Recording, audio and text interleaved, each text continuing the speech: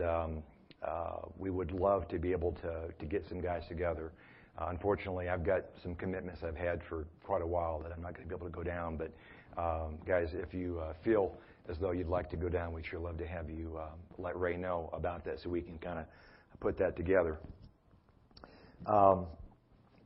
Sherry and I, this is all about God's timing because we've been wanting to go to Israel for a long time. And we went 1st of April, and now, obviously, because of the war that's taking place over in Gaza, we're very grateful that we went when we did. And we do need to pray for the nation of Israel. I'm not going to go that direction, but one of the things that I didn't realize until we got over there was that Israel is known for its wine. And I should have known that because of the story of Canaan and Jesus turning his first miracle, the water, into wine. And even when we were back in April, they say that it's one of the safest airports in the world, and you don't really see a lot of guys with weapons and stuff, but they're there. And so going through customs in Israel is kind of an experience, we'll put it that way. And a lady in front of us, we were talking with her as we were getting ready to go through customs, and she was a pilgrim like us, visiting from the United States, and she was going back to this country, and talking about a great time that we had, and so she went there, and we were kind of just watching, and the customs guy started going through her bag, and he pulled out a couple of bottles, and he said, "Ma'am, these are not allowed to go through customs." And she said, "Well, they're just water." And he said, "Ma'am, this is wine." And she went, "He did it again." So that was a memorable way for us to go back to Israel. So okay, connection card, memory verse. This memory verse is almost identical to last week's memory verse. And if you were here last week, you remember I made mention of the fact that we were going to do the same memory verse twice. And it's from John 10:27. And so let's go through this again. You probably have this memorized from last week, but you might want to pay attention because this is the amplified version. It's just a little bit different than the version that I believe was from the, what was the version last week? I think the NIV or whatever it was. I can't remember what it was. But this is just a little bit different. So let's go through this together. The sheep that are my own hear and are listening to my voice, and I know them, and they follow me. John 10:27. Let's do this again. The sheep that are my own hear and are listening to my voice, and I know them, and they follow me. John 10:27. One more time. The sheep that are my own hear and are listening to me, my voice, and they know them, and they follow me. John 10:27. Now, do you remember what the difference is between this week and last week? What's that? And they're listening. And they're listening. Okay, last week, the translation said that the sheep that are my own hear my voice. What's the difference between hearing and listening? Quite a difference, isn't there? For me, I think the best illustration that I can give you about, besides Leroy, that we talked about last week. See, when Leroy came forward, the pastor heard what he asked for. He just didn't really listen to what he asked for. And so, to me, a good analogy with the difference between hearing and listening is at 3 o'clock in the morning, when I hear something, when I think I hear something downstairs, I wake up, then I listen. You know, as a parent, how many times have you said to maybe one of your kids, well, you thought you heard what I said, but you weren't listening. So The significance here is this. Both with last week's message about the fact that we are earthen vessels. The Bible refers to us as clay earthen vessels, or as I refer to us as cracked pots. And that God loves to use cracked pots because He gets the glory. Amen? If we were all buttoned up and all perfect, which is not ever going to happen, and if we do good work, then we're likely to get the glory. And so God absolutely relishes in the fact that we are cracked pots all together in this family of God. We're a bunch of cracked pots. God gets the glory. And as we talk about the message today, this message of hope, of the fact that God has given us the armor to put on, because if we're cracked pots, and we are, and we're going to allow ourselves to be used by God so that He gets the glory in the process of using very ordinary folks like us to do extraordinary things through His power and through the power of the Holy Spirit, then we probably need to know a little bit about the battle that we are engaged in if we're going to be used, if we're going to allow God to use us. And both of these messages, guys, are important to the extent that if we're not hearing and if we're not listening to God's voice, it's a moot point. Last week's message and this week's message are moot points.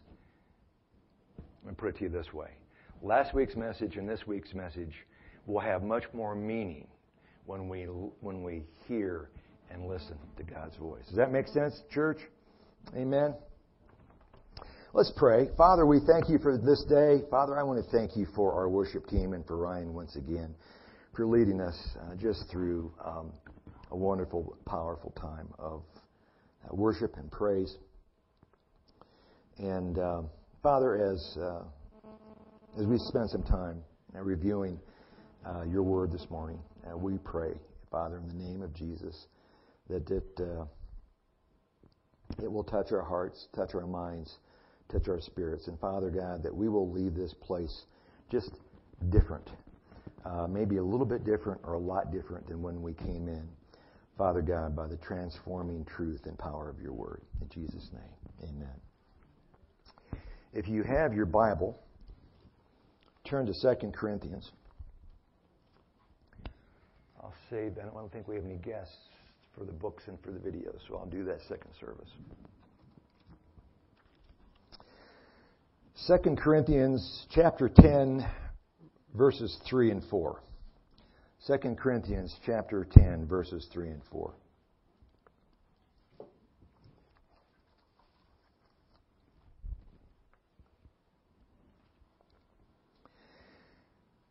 For though we live in the flesh, we are not carrying on our warfare according to the flesh and using mere human weapons. For the weapons of our warfare are not physical weapons of the flesh and blood, but they are mighty before God for the overthrow and destruction of strongholds. Let me read this again quickly. For though we live in the flesh, we are not carrying on our warfare according to the flesh and using mere human weapons. For the weapons of our warfare are not physical weapons of the flesh and blood, but they are mighty before God for the overthrow and destruction of strongholds. If we were in Israel right now, if we were in Gaza for sure, we wouldn't have any mistake about the fact that we're in a war. But church, in Estes Park on the 20th of July, with that denim blue sky and the sun shining and 57 degrees this morning, and here we're all nice and comfortable, it can be a little difficult for us to get our mind around the fact that we're in a war this morning. But make no mistake about it, we're in a war. And I believe, church, that the enemy, the devil, Satan, relishes in the fact that the body of Christ has been lulled to sleep. I believe that the enemy is tickled pink about the fact that we don't feel like we're in a war. At least that's the case I'm going to state there this morning, because I think it's tough for us Western Christians in Estes Park, Colorado, to wake up thinking that we're engaged in a war. And that's just the way the enemy would love to have it. Turn to Ephesians 6.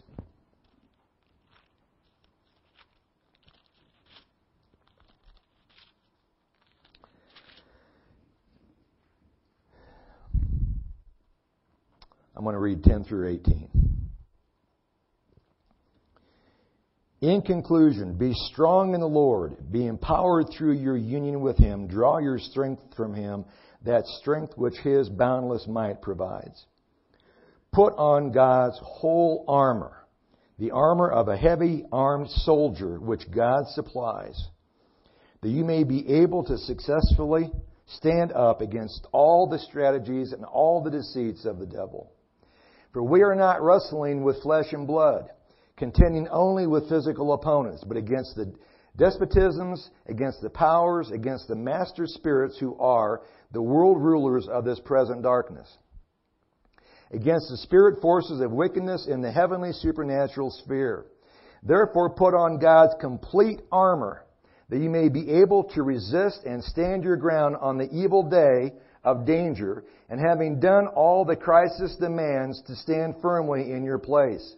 Stand therefore, hold your ground, having tightened the belt of truth around your loins, and having put on the breastplate of integrity and of moral rectitude and right standing with God, and having shod your feet in preparation to face the enemy with the firm-footed stability, the promptness and the readiness produced by the good news of the gospel of peace.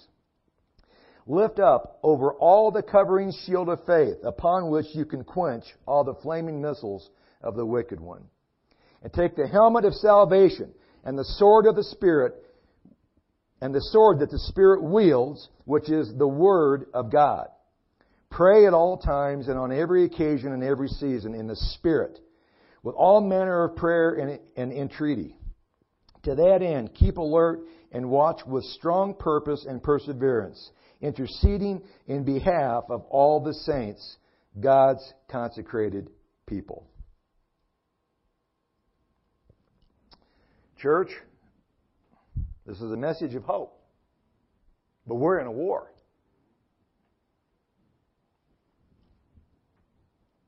This isn't my opinion. We're flat in a war. And we need to remember it. We need to put on the armor of God. You know, the truth of the matter is that if... has anybody here this morning served in the armed forces? A soldier knows. And anybody who's served in combat certainly knows. Anybody who's been under fire definitely knows that besides a soldier's courage, it is the armor and his weapon that are vital to his survival and to the success of that mission. And going into enemy territory without being properly equipped, without being properly armed, would be insane. It would be a suicide mission at that point. Amen? As a follower of Christ and as a disciple, as one who has accepted Jesus Christ as our Lord and Savior, we are a warrior of light. You are a soldier of the cross. Did you know this morning when you woke up that you were a soldier of the cross? You are. We are warriors of light. Verse 10 says, be strong in the Lord, be empowered through your union with Him, draw your strength from Him, that strength which His boundless might provides. Paul begins this message by instructing us to be strong in the Lord in the power of His might. If we're going to be strong in the Lord and in the power of His might, how do we do that? Well, verse 11 says, and here's the answer. If we want to be strong in the Lord and in the power of His might, church, let me ask you this. If you want to be strong in the Lord and the power of His might, can you do that on your own? Can you do that in your own flesh? If you go to MedX 7 times a week, pump all that iron, are you going to be able to do that? Nope.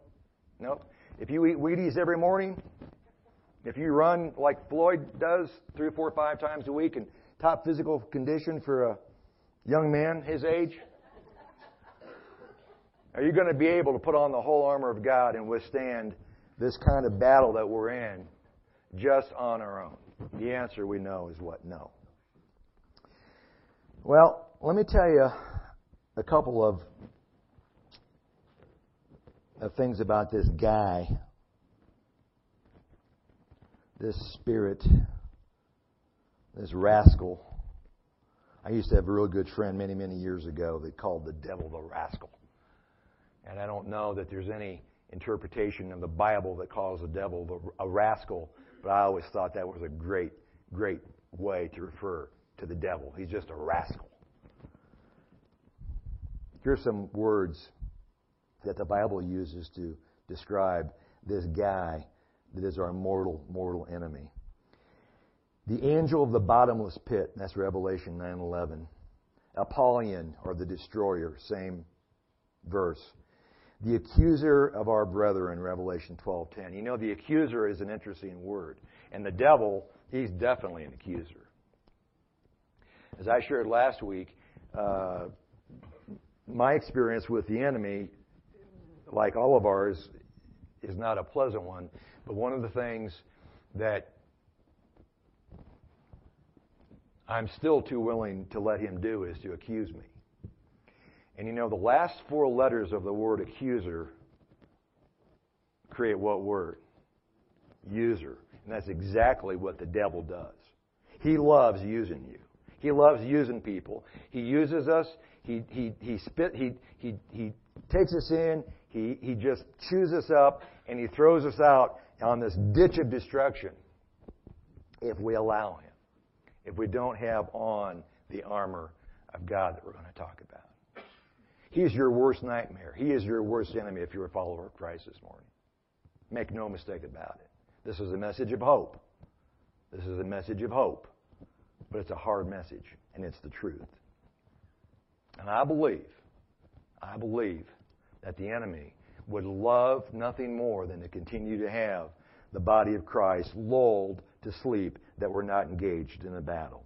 The Antichrist, the adversary, Beelzebub, which means the dung god. How would you like to be referred to as the god of dung? The ruler of demons, man of sin, the murderer, the liar, the falsifier, the prince of the power of the air, a snake, the tempter, the thief, and of course the enemy. And he is exactly the guy that we're talking about this morning in terms of who our real enemy is. So, putting on the whole armor of God so that we may be able to successfully stand up and against all the strategies and deceits of the devil. Strategies and deceits. Sounds to me like he's got a plan. You know, last week we talked about God having a purpose and a plan for your life. Let me tell you something. My understanding of this word is this. The devil has a purpose and a plan for your life, and it ain't a good one. I believe that he would love nothing more than to rob and steal and do anything he can to take away your joy, your happiness, your faith, your hope, your love, whatever he's not proud. He'll take whatever he can take. Little by little. He wants all of it. That's his purpose. is to take us and do whatever He can and take us away and take our focus and take our attention and our passion and our heart for God and take it in a different direction. This is a message of hope, but we're in a battle. So, in Paul's day, it's important for us to understand kind of how battles worked. And obviously the foot soldiers in those days were pretty much the majority of classification of soldiers that did battle.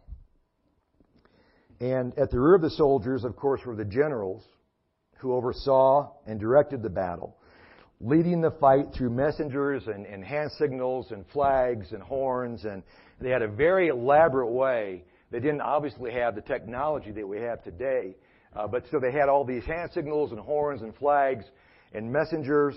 And each person in the battle fought in their own way. And there were foot soldiers, archers, horsemen, messengers, and generals. And the ultimate goal of each foot soldier was to get to the general, the head of the enemy, on the other side of the battlefield. And brothers and sisters, we are the foot soldiers in God's army. That's who we are.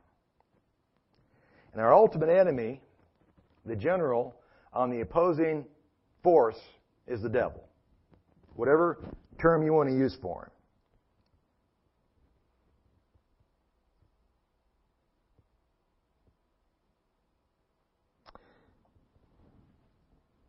If we're a foot soldier in the army of God, and we understand that the enemy, the evil one, Satan, the destroyer, the robber, the accuser, the liar, all of those names are the guy that is our ultimate enemy. Then we need to protect ourselves, church, from being lulled to sleep. We need to protect ourselves, church, from being complacent. And we need to protect ourselves from being mediocre. You know, the truth of the matter is this. I believe the world sees a very mediocre body of Christ. This is a message of hope.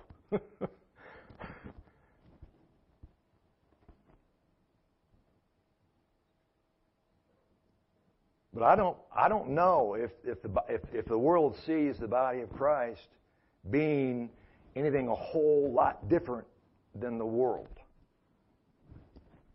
Church, this is a hard message for me to preach this morning, but I got to preach it.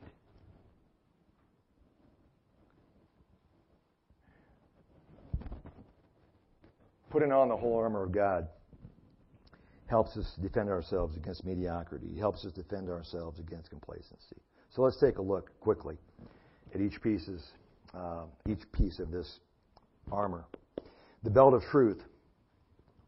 In Roman armor, a girdle was this belt that would hold the tunic tight so that the Roman soldier could move freely.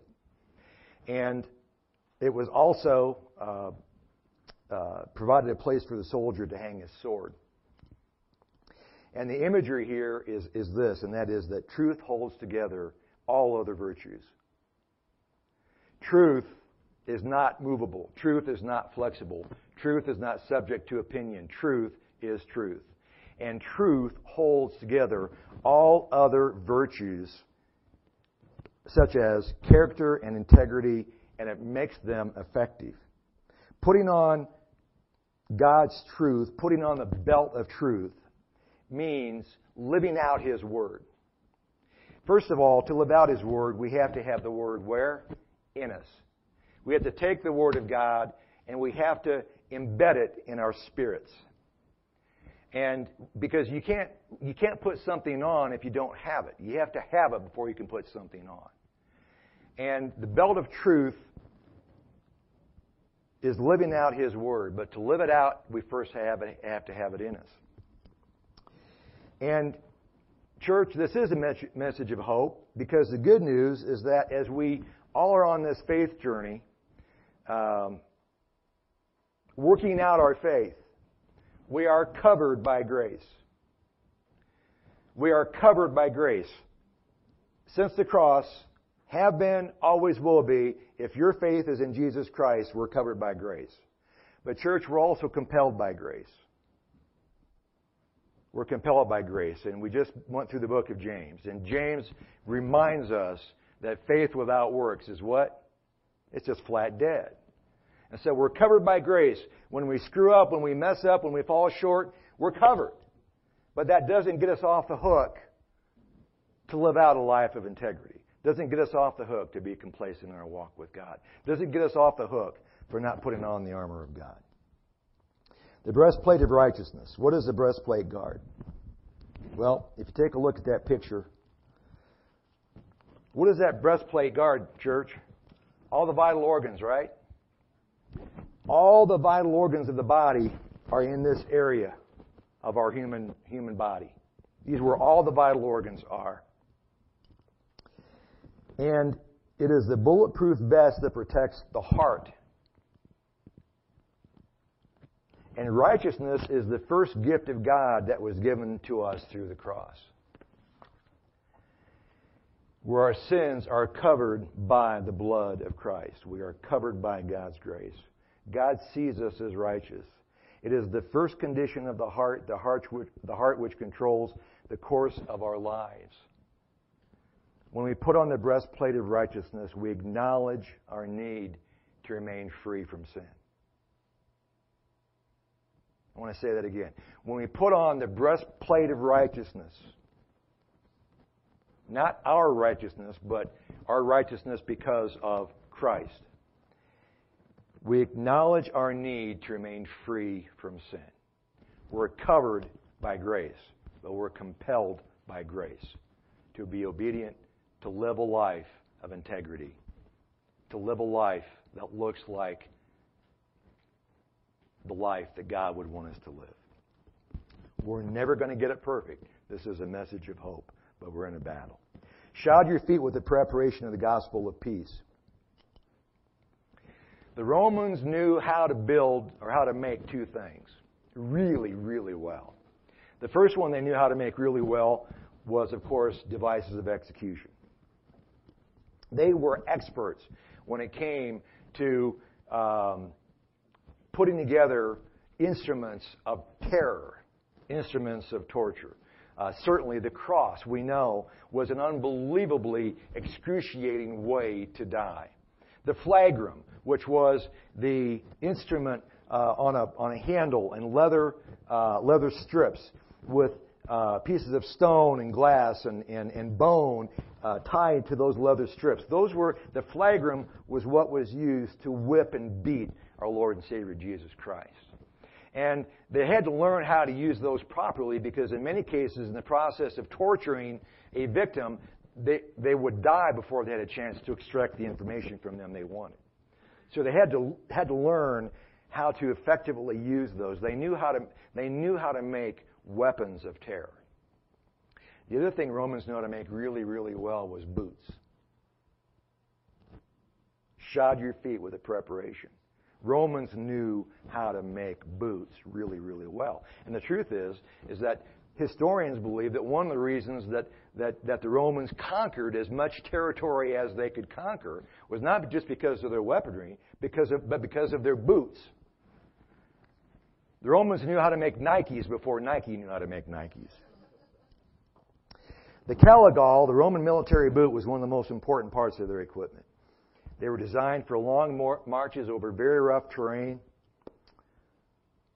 And the gospel gives us the stability for sure footing, allowing us the ability to march over rough terrain without giving up. The covering shield of saving faith. One of the most dangerous weapons of ancient warfare were fiery darts.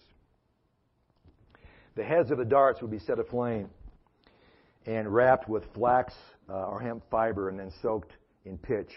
And they were set on fire before they were launched. And the wooden shields that were used in a defensive mechanism could be actually set on fire. So they took those shields and covered them with a layer of hide, and they were large enough to protect the entire body. And so even though the darts would come into these shields and penetrate the shield, because of what they would put on those shields, they would extinguish the flame of those darts. And church, as followers of Christ, when we take the Great Commandment and the Great Commission, which is be disciples, to make disciples, in short,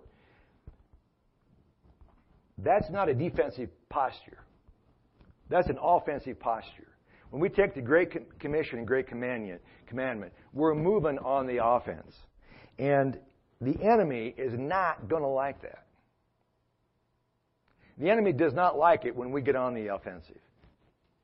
And so, if we have a choice between being in a defensive posture and an offensive posture, let's be on the offense.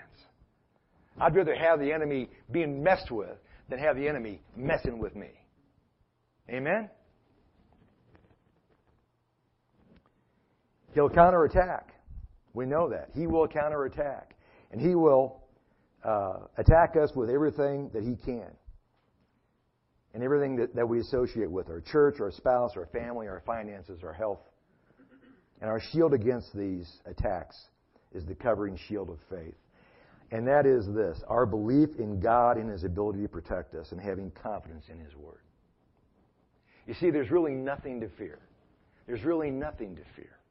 As long as we have an unshakable faith and confidence in the one who loves us, the one who sent Jesus Christ to the cross so that we could have eternal life. It's that confidence that we have in His Word. The covering shield of saving faith. The helmet of salvation. Well, what does a helmet protect? The head. What happens up here? I was going to say, right, if you're like me, sometimes you really wonder what happens up here. Sometimes it's not a very pretty picture, is it? Well, this is where our thought life takes place. And it has been said, once we know who the enemy is, and we do, this is where the real battle takes place, in our minds. And so the helmet of salvation protects our head. Gang, the devil loves to mess with our thought life. The enemy just loves to mess with our thought life. He loves to bombard us with fear, hatred, suspicion, depression, mistrust, false doctrines, and a host of other distractions. And he's a great con artist. Because he hasn't had one original thought in his entire existence. He just takes the truth and bastardizes it. But he's pretty good at it.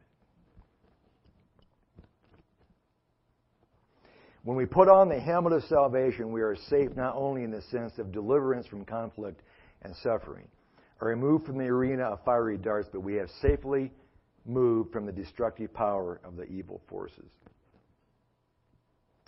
The helmet of salvation is the strength to overcome, even conquer, present and future sins, because the helmet of salvation is us remembering that salvation is not only forgiveness of past sins. It is the strength to overcome. It is the strength to conquer. It is the strength to overcome present and future sins. And in the wearing of the helmet, this helmet of salvation, we have confidence again. Confidence that nothing can separate us from the love of God. And once we have that confidence, once we have that embedded in our spirit that nothing can separate us from the love of God, and we put on that as our helmet, we have the capacity and the ability, not on our own, but because of the confidence we have in the love of God, to protect ourselves from our thought life. The next to last weapon is a weapon of offense, and it is the sword of the Spirit. All of these are important, but these last two are really, really important. The sword of the Spirit is clearly the Word of God. The sword of the Spirit is the Word of God.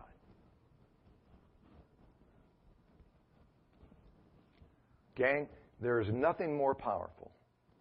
There's nothing more challenging. There's nothing more transforming. There's nothing more radical. If you want to get radical, get the Word of God embedded in your spirit. There's nothing more powerful than the Word of God. And this is absolutely an offensive weapon for us. The sword of the Spirit. You know, an infantryman's best friend is their rifle. And if we're foot soldiers, this needs to be our best weapon, church. It's got to be our best buddy. It's got to be our strongest weapon that we can use against the enemy. There's no accident that Paul left prayer as the last piece of armament that we're supposed to use. In the heat of battle, there's no question right now over in Gaza, there's all kinds of communication going on between the IFD and their commanders. If we could listen to that communication that's going on right now, it would blow our minds. It makes sense when you're engaged in a battle of life and death that there's communication from the foot soldiers to those in charge. And this is how we communicate as foot soldiers of Christ with the one in charge. It's through prayer. It's through prayer. And just like all of the other pieces of armament that we've talked about this morning, this is an important one. This is an important one. Among all of the things that prayer does,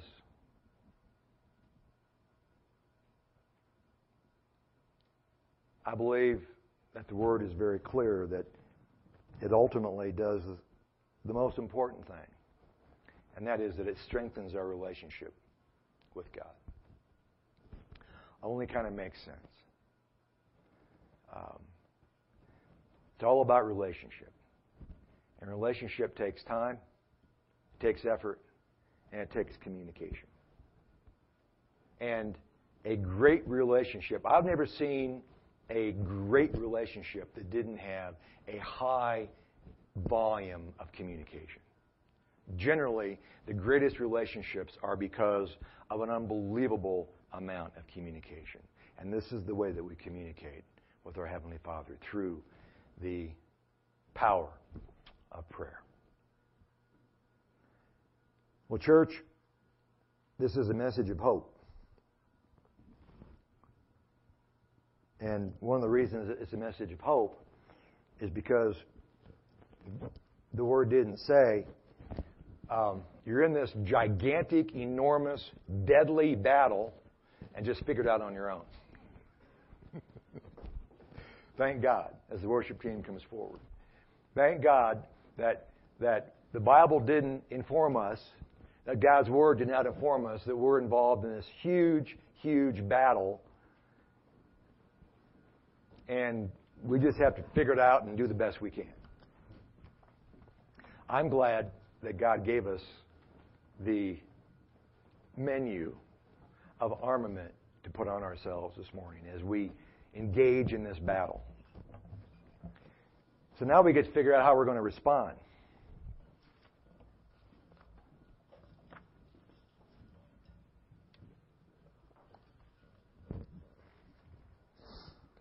We might want to continue to memorize John 10:27, and this week spend just a little bit of time reflecting on the difference between just hearing God's Word and actually listening to God's Word.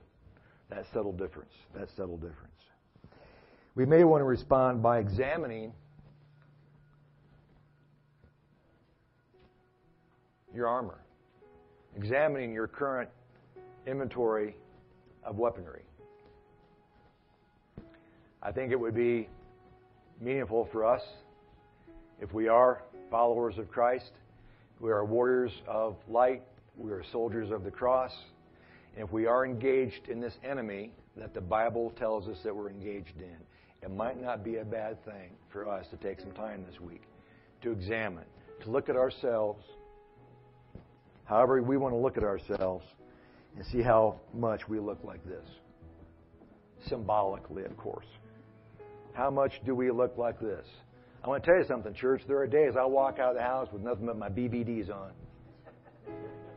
That's way too much information, isn't it, I guess? But you know what I'm saying? Does anybody else feel like they just walk out into the world just saying, devil, just have your way with me today because I'm not prayed up, I'm not suited up, I'm not armed up, I'm not engaged. Just have your way with me. I see a lot of heads nodding up and down. Guys, we can be a lot of things, but stupid isn't one of them.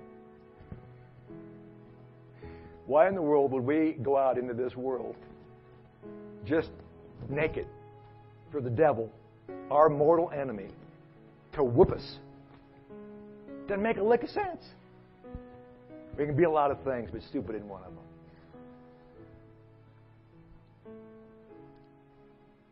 Some of us may have some strongholds to surrender.